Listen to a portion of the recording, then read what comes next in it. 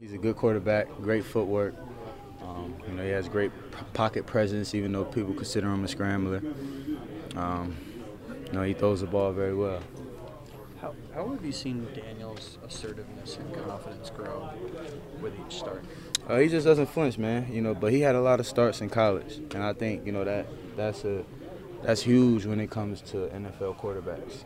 He went through a lot of adversity at Duke. He played in some games where he didn't perform well, and he always bounced back. So he's just doing the same thing he's always done.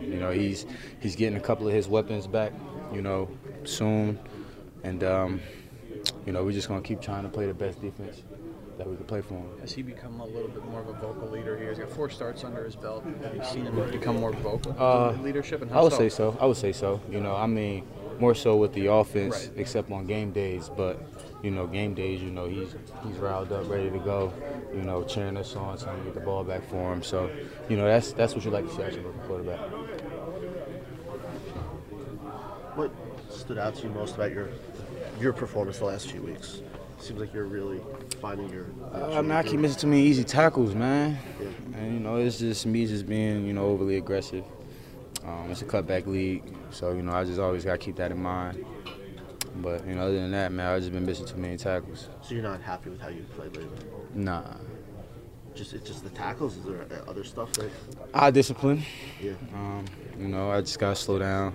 I've been a culprit on a lot of play action passes. Not some of them big plays, some of them weren't, but I just know I like to play as clean a game as I possibly can to help the team and to prove to myself and everybody else, a couple things. But once I clean up the eye discipline and stop missing them easy tackles that are routine tackles for me, then I'll start to play better.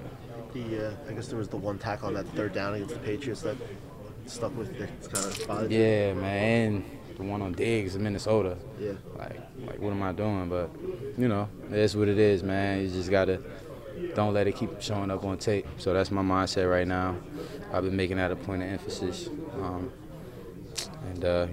Sunday is the only day you really get to go out there and hit somebody. So that's what I'm most looking forward to.